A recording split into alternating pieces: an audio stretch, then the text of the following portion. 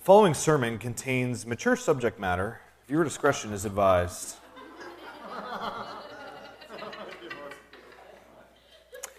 We are in our second week in this series, Kingdom and Culture, where we are looking at what it means for us as citizens of the kingdom of heaven, as followers of Jesus, to be living in many ways as citizens and residents of Canada and part of a culture that is different than that Jesus proclaims. We have two kind of simplified definitions of kingdom and culture that we're playing on. The idea that the kingdom is where God is present and where things are done His way, and the culture being the way things are done around here. And sometimes there's conflict. Sometimes there are things where, as citizens of the kingdom, we can affirm in culture and say, that's actually a glimpse of the kingdom of God. But we are working through this issue of what does it look like for us to live as followers of Jesus in a culture where there are going to be some differences, some clashes, some rubbing up against what the kingdom of God and Jesus say about life. Last week we talked about the important issue of identity. We're going to be handling all kinds of interesting topics. Today we're talking about sex, so just to put that out there for you. We can't handle this topic in 30 minutes appropriately on Sunday morning in a sermon. And so we have built in a couple ways for us to kind of expand the conversation a bit more. First of all is small groups. If you're involved in one of our small groups on Monday, Tuesday, or Saturday, we're going to have a chance for you to dive into the passages a bit more that we're looking at today and to have some conversation together as a group about this. As well, we are going to be doing a pastor's Q&A forum on November 1st, where myself, Pastor Gordon, and Pastor Phil will be here at the Montague site, and we'll be answering questions that you have that have come in so far throughout the series. So honestly, what you can do, my phone number is at the bottom of the screen there. You can text a question to that number in the middle of my sermon if you want. My phone's in the office, it's on silent, it's not going to interrupt me.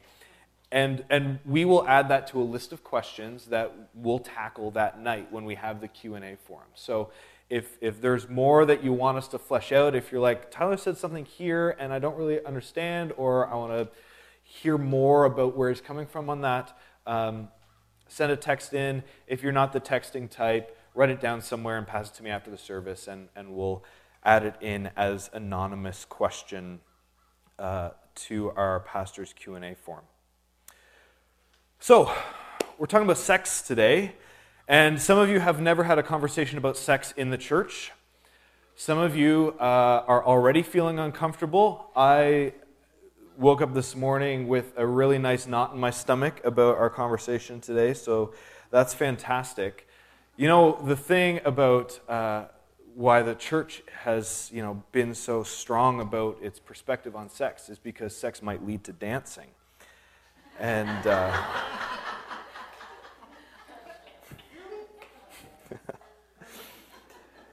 we need to be able to have these conversations.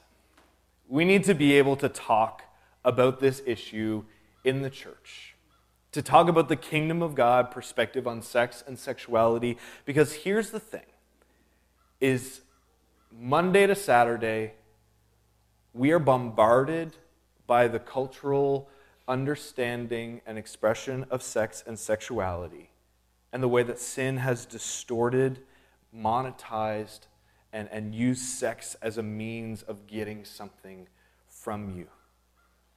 We need to be having these conversations to be shaped by what Christ says and by the kingdom view of sex, because we're already being shaped by the cultural view of sex, whether we know it or not.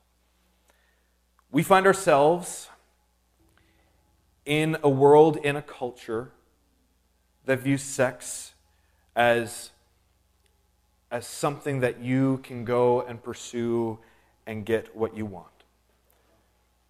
The mantra of if it feels good, do it is kind of the mantra of our culture when it comes to sex and sexuality, particularly since the sexual revolution in the 60s. And so this idea of unrestrained desire and expression of sex however we want to is kind of the cultural ethic on sexuality right now. Whatever form, whatever partner, whatever pairing, if it feels good to you, if that's what you want, then pursue it.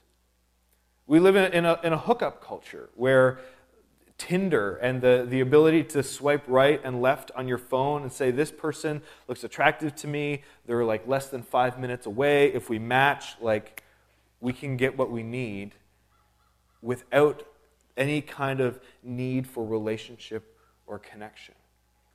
We live in a highly pornographic culture where no longer is there the stigma of, going into the back room at Blockbuster or having to like be the guy who brings the Playboy magazine to the counter at the gas station. But every single device that we have has access to whatever, whenever, if we need it. I spent the weekend in Moncton doing a course on ministry to the next generation. And part of our conversation is the reality right now that the average age of first exposure to pornography for students is from ages 9 to 11. This is just the reality and prevalence of pornography in our culture. 65% of men in the church view pornography at least once a month. The younger generations just take it for granted, the fact that people watch porn. This is the prevalence of our cultural view of sexuality. In fact, part of what I learned also this weekend is that sexting is now a normalized part of courtship. That if you're dating someone, to send them nude pictures of yourself is just how people date these days. And in fact, the fear now isn't so much is in sending these pictures to someone, but is my phone going to be hacked and these images leaked on the internet? Or when we break up, are they going to post these pictures on the internet of me? Something called revenge porn. Interestingly, though, despite the prevalence of pornography in our culture, we're actually seeing a bit of a cultural split develop, where predominantly our culture has been very kind of pro-sex, pro-pornography in the direction that we've been heading, but there has been a reaction against that from many feminists, where I read an article that came out this week in the New York Times by a feminist author who is writing, the title of the article is Why Sex-Positive Feminism is Falling Out of Fashion. And I'm just going to read a section of this here. The part that's on the screen is just the very last bit. This Michelle Goldberg writes, in her new book, The Right to Sex, Feminism in the 21st Century, the philosopher Amia Srinivasan, I never said this out loud before. I've been prepping the sermon all week. This is the first time I say it out loud and not reading it. Srinivasan? Sure. Who is quickly becoming one of the most high-profile feminist thinkers in the English-speaking world, describes teaching Oxford students about second-wave anti-porn activism. She assumes her students, for whom porn is ubiquitous, will find the anti-porn position prudish and passé. They do not. Rather, they're in complete agreement with assertions that could come from some of the most controversial feminist anti-porn activists. The question that she asks is, could it be that pornography doesn't merely depict the subordination of women, but actually makes it real? They said yes. The teacher asked again, does porn bear responsibility for the objectification of women, for the marginalization of women, for the sexual violence against women? Yes, the students said. Yes to all of it. And this last part on the screen, porn, the students say, provides the script for their sex lives, one that leaves them insecure and alienated. A man in Servizian's class was unsure if sex that was loving and mutual was even possible. So there is, despite the prevalence of pornography in our culture, this realization that maybe there are downsides to it. And this isn't coming from a Christian or biblical perspective. We see the rising kind of Me Too movement that has surfaced in the last several years that has shown kind of the dark sexual underbelly of many industries and the sexual abuse that takes place there.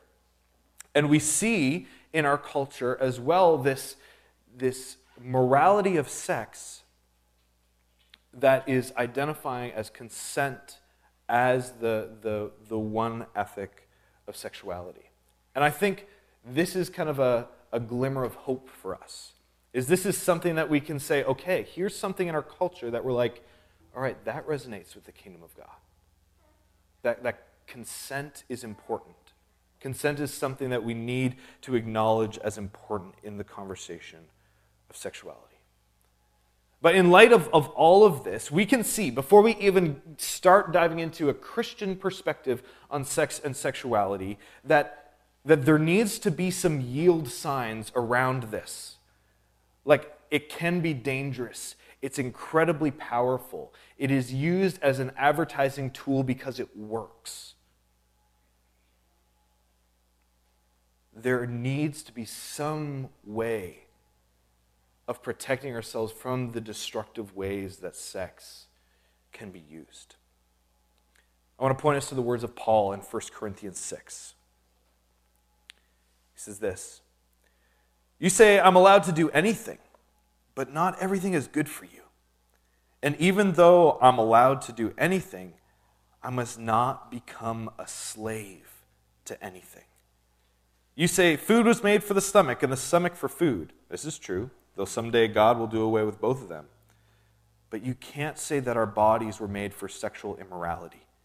They were made for the Lord, and the Lord cares about our bodies."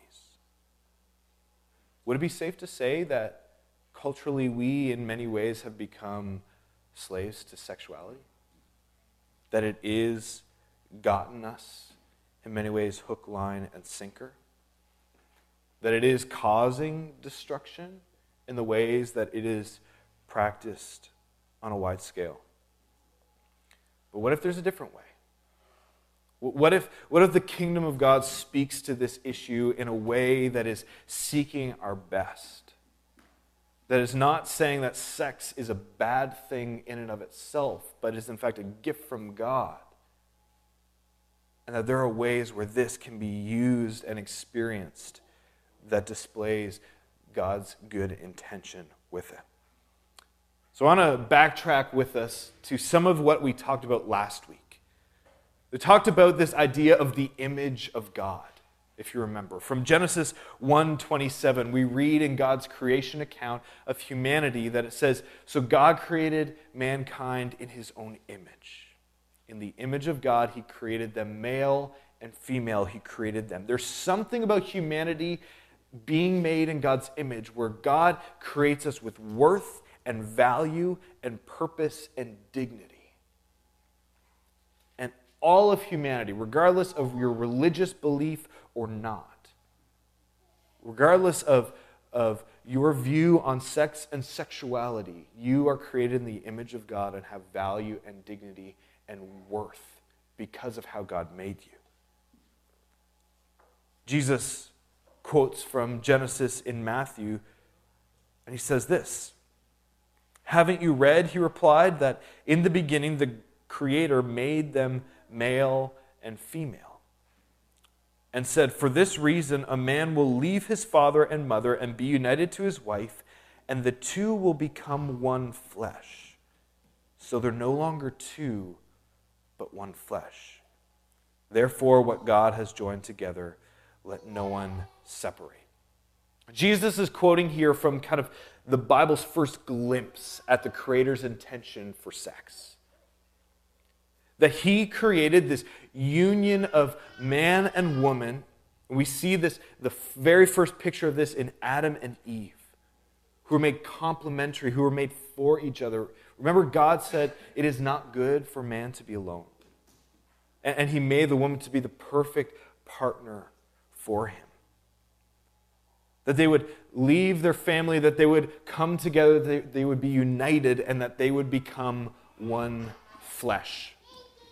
Now, we sometimes over-spiritualize the one flesh thing, but there is a very dynamic physical way of talking about that. But also realizing moving forward, there's something that happens in their unity and their becoming one flesh that binds them together moving forward. That there is something about how God created sex to be a binding thing that brings people together, that it is not meant for the casual hookup, that it is not something that can just be played with as if it is unaffecting us long term. It binds us together. What we also see in this, in light of the image of God, in light of how God created sex, is it is meant to honor the image of God in the other. It is meant to be something that is dignifying and not demeaning to the image of God in another person. And so the kingdom of God perspective on sex is one that is honoring the other person. A practice of sex that is degrading to the image of God rather than dignifying is not a kingdom of God view of sex. A perspective of sex that is objectifying to the image of God, that makes someone just a body for me to use rather than holistic, is not sex in the image of God. A view of sex that is transactional, that, well, if you give me this, then I'll give you this, and you owe me, and those kind of things, instead of in the context of a deeper relationship, where we're connected not just physically, but emotionally and spiritually. Sex, according to the kingdom, is not something to be selfish, of I just need to get what I need, but mutual and self-giving. And resonating with a lot of cultural conversation right now, it is not something to be coercive and obligatory, that you owe me, or this is your duty, but it's something that's consensual and is freely given. There is meant to be a difference in how sex is understood by God's people and to the culture around us, with how sex is embraced by the fallenness of the world. And we are called as God's people to not just push sex out as something evil, but to redeem it for the way that God has created it to be. I think for some of us, we've grown up in the church that has, and we've talked about sex in such a way where, like, don't talk about it. Maybe people won't do it if we never talk about it. Like, sex is bad. There have even been times in the church's history where the language around sex, even in God's design of marriage and healthy, holistic relationship, has been, like, shameful. And that's not appropriate either.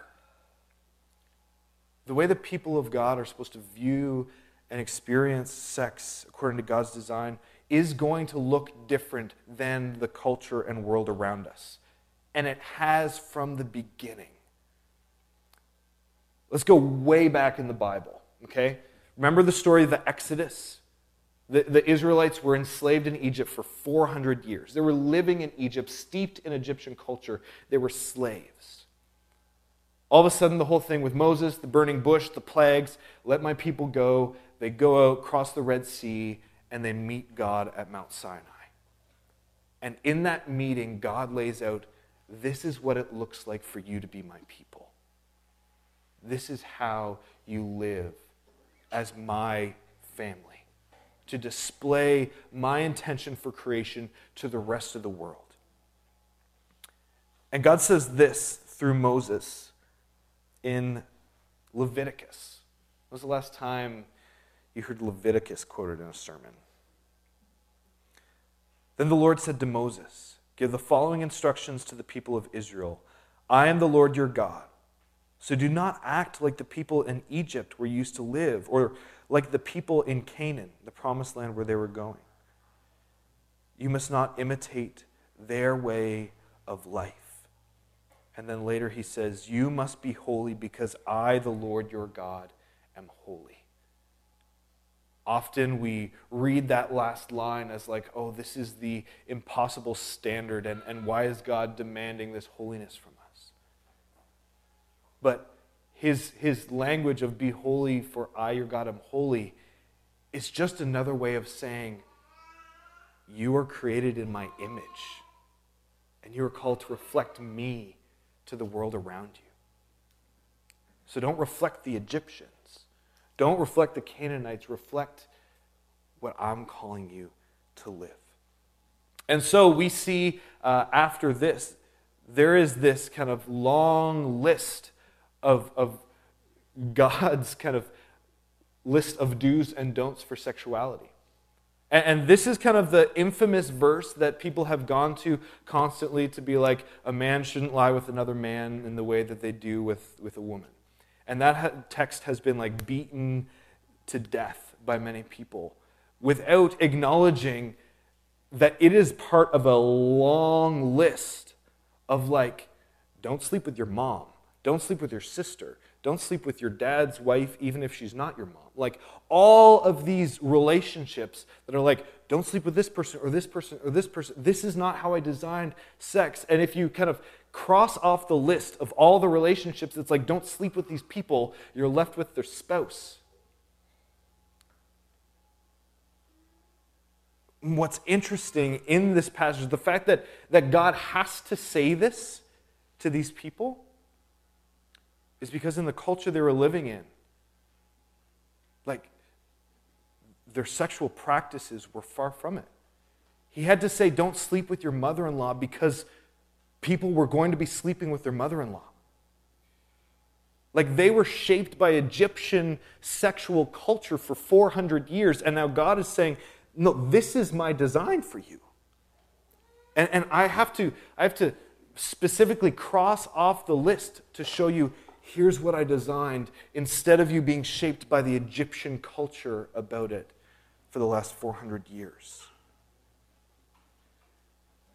We see a similar thing in Roman culture of the first century, when the church was just starting to grow in the Roman Empire.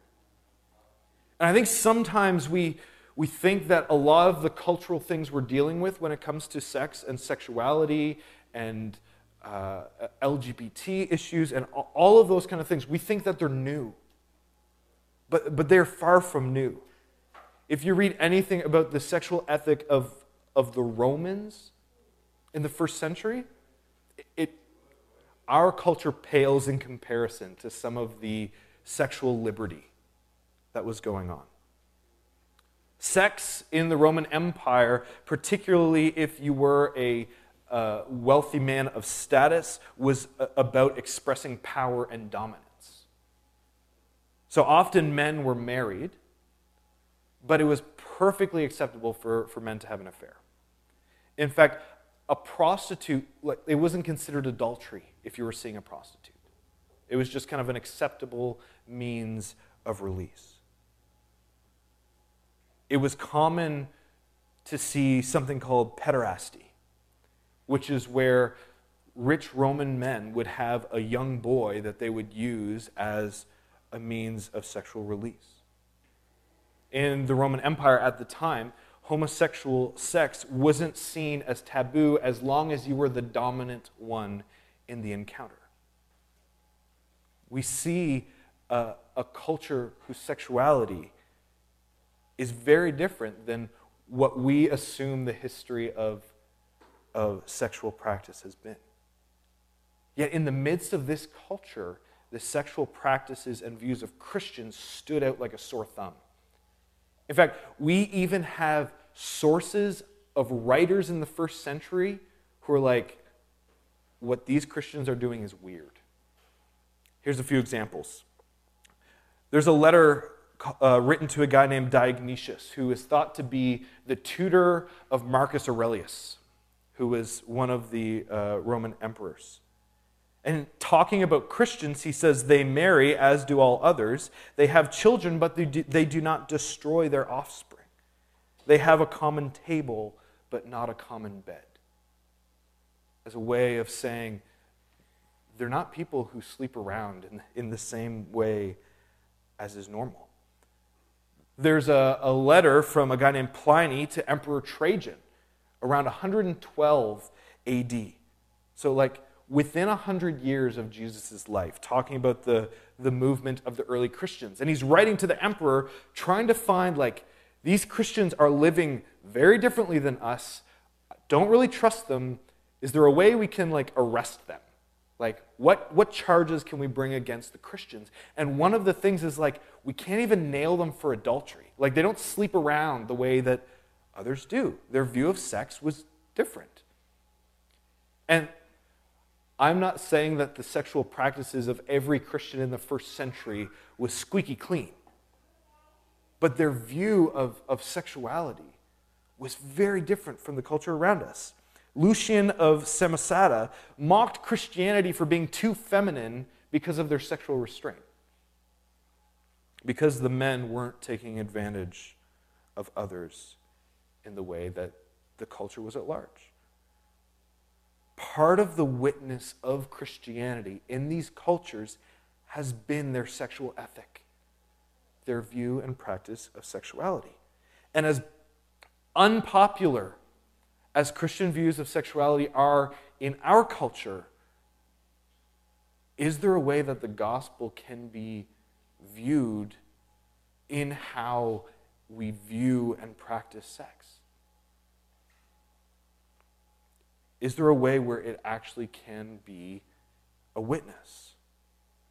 Instead of you're wrong, you shouldn't do this, a list of rules where we're condemning people who don't follow Jesus for not believing and practicing the same things as us. I would argue that we can actually display the gospel in our view of sexuality because, rooted in the idea of us being made in the image of God, if I know who I am and whose I am, borrowing language from last week, and my life is founded in who He says that I am, then my satisfaction and worth is in Jesus, whether or not I'm sexually active or not. Which is an important thing for us to hear. Because we live in a culture that is encouraging us, you are not fully alive or fully expressing yourself unless you are expressing yourself sexually. I don't need to be sexually active in order to fully live as the image of God. Think about this. Jesus, who is the perfect image of God, chose to live a celibate life. And He was not lacking in His humanity. He was not a broken picture of what it means to be created in God's image. There is a beauty and there is a dignity that is given to celibacy and abstaining in a Christian worldview that is not there broadly in our culture. We can show that we are secure in who we are and who Jesus says we are by living celibate. I think a Christian view of sex and sexuality also displays a trust that a life where I am freely following Jesus and His way is going to be better than what the world has to offer me. Trusting when Jesus says the life that He gives is abundant, is better than what is offered to us. I also think that the gospel is displayed in our view of sex and sexuality because of Jesus' victory on the cross. I don't have to be enslaved to my desires in a way where I'm preyed on. My desires are preyed on by the world around me and being hooked. And though we will battle with sex addiction and dealing with pornography, and that is an ongoing battle for many people, there is power to overcome those things because of the work of the Spirit in our lives and Jesus' victory over the grave. And in fact, we have community around us that can help us work through that and become people who are no longer slaves to our desires, who can live victoriously, who can live with the image of God displayed in us and a dignity displayed despite our own shortcomings. And I want to even encourage you, if that's where you're at, there's a fantastic group that meets, I think, on Wednesday nights at our Cornwall site called Celebrate Recovery, where they are working through things like, how do I work through the reality of my sexual brokenness or my addiction to pornography? And I highly encourage you to check that out. But you might say, in light of what we're talking about this morning, but what if I'm not married? If you're making this big deal of like God's design is, you're married, you're in this male-female relationship, you're dignifying one another in the image of God and how sex is practiced. What if I'm single and longing? What if I'm in a relationship but I'm not married and I'm trying to sort out that reality?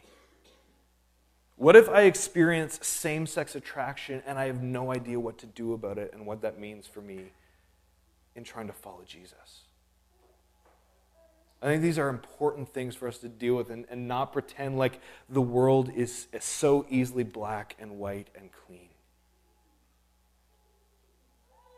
These are important things for us to wrestle with, and particularly when it comes to Christians who are dealing with same-sex attraction, where so often the church's strong language about the LGBTQ community has made it very difficult for Christians who don't know where their place is, who are like, I'm attracted to men and I'm a male. Like, I don't know if I fit in this community. We need to be a space, despite holding to a biblical view of sexuality, that is always willing to say, you're welcome to come and sort these things out with us. You are always welcome to come to Jesus. That you don't have to be cleaned up. You don't have to have a perfect sexual history to come to and be with Jesus. You don't have to have broken up that toxic relationship in order to come to Jesus. You don't have to, I don't even know, the right way to say it. You don't have to not be gay in order to come and see what it means to follow Jesus. We are sorting these things out and trusting that Jesus is going to meet us in that. In fact, our job as Christians is to point people to the good news of the gospel and to Jesus, and he is going to deal with heart issues in all of us. He invites all of us to pick up our cross and follow him. And so there are going to be things where he is calling me to put this desire to death in order to follow him. And he's inviting us all to do that, whether as a single or in a relationship, or whether we're married and we have a distorted view of sex, whether we're same-sex attracted. He's inviting us to pick up our cross and to follow him, and that way is going to lead us to life. There's really interesting words that Jesus says in Matthew 19. He says, "Not everyone can accept this word, but only those for whom it's given." That should perk our ears. He's speaking to me here. He says, "For there are eunuchs who were born that way, and there are eunuchs who have been made eunuchs by others." Meaning there are people, a eunuch at the time were those who were essentially castrated so that they could be kind of very close to royalty or the queen without fear that they were going to try to sexually take advantage of them. So they were someone who did not live out, they were not sexually active. There were those who were born that way. There are those who have been made eunuchs by others. And he says there are those who choose to live like eunuchs for the sake of the kingdom of heaven. The one who can accept this should accept it. Jesus is showing that the Christian ethic of sexuality isn't just, okay, you have to be married and in a relationship to be the picture of what God intends for sexuality, but he also says you can be someone who chooses to live not sexually active, and there is a dignified way to live in the kingdom of God. He actually elevates this as something that is beautiful and should be upheld as part of his kingdom. We see Paul's language of saying, listen, if you don't have to get married and you can be celibate, like, there's a whole lot that you can do for the kingdom. And Paul actually encourages that. We know, though, we're in an imperfect and broken world where many of the times the forced celibacy of individuals has led to deep sexual abuse, and we see that in the church. I guess where I need us to land on this is to be able to say, none of us perfectly embody God's intention for sex. Many of us are living in shame because of how this has been talked about, because of how it has been laid down as a law. Whether we've had an affair or we've been promiscuous, or whether, in the words of Jesus, you have lusted after a woman in your heart and you have committed adultery. Maybe you've been told that you're dirty by those in the church. And some of the kind of purity culture that rose in the 80s and 90s that told people, like, if you don't wait until you're married to have sex, then your future's ruined. And if you do, then I promise you that sex and marriage is going to be the best thing ever. And maybe you've saved yourself till marriage and you're realizing that sex and marriage is hard and takes work.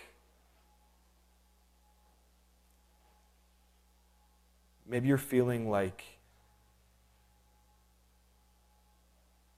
how could someone accept me or want me with the past that I've had or the people that I've been with? And you remember kind of the analogy that was used in, like purity culture rallies where they would like take a rose and pass it around the room, and then they'd bring it back up to the front and it'd be all like mangled and broken because 500 teenagers have been handling this rose. And they'd be like, do you want to be like this? Like, this is what happens when you sleep with a lot of people. Who's going to want the rose? I remember seeing a video one time of a preacher I appreciate who kind of corrected this, and he says, Jesus wants the rose. Like, we might have a past that is broken. We might be dealing with sexual brokenness in our lives right now, but the good news of the gospel is that Jesus shed his blood on the cross because he wants the rose. He wants us even in our brokenness, and he is the one who brings healing.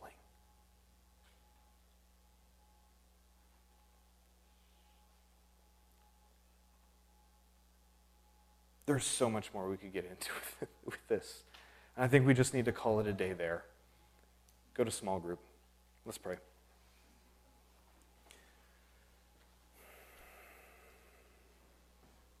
Jesus, you do offer us life and life abundant. And we trust that your way is good.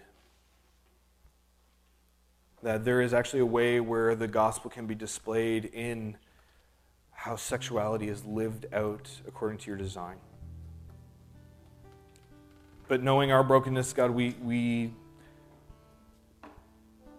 all don't really live up to that perfect picture. But Jesus, you still want us to come to you. You still want to bring healing. You still want to be the solution. You want to be the satisfaction that we might be looking for and longing for other people to want us and desire us and to ask for us physically. We're wanted by you. We're loved by you. And Jesus, my prayer is that we would be so filled with your life, so wrapped up in awe of who you are that we don't need to feel like we need to go anywhere else.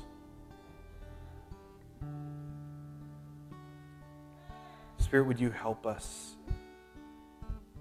Help us to walk in a way that displays the goodness that you intend for sex, whether that is shaping our sexual practices in our marriage so that they are dignifying to the image of God. Or maybe it's those of us single and invited to consider what it means to live like a eunuch for the sake of the kingdom of God, that we might actually display the beauty of your image in that. Spirit, give us the strength to. Because in the midst of this culture, it is hard.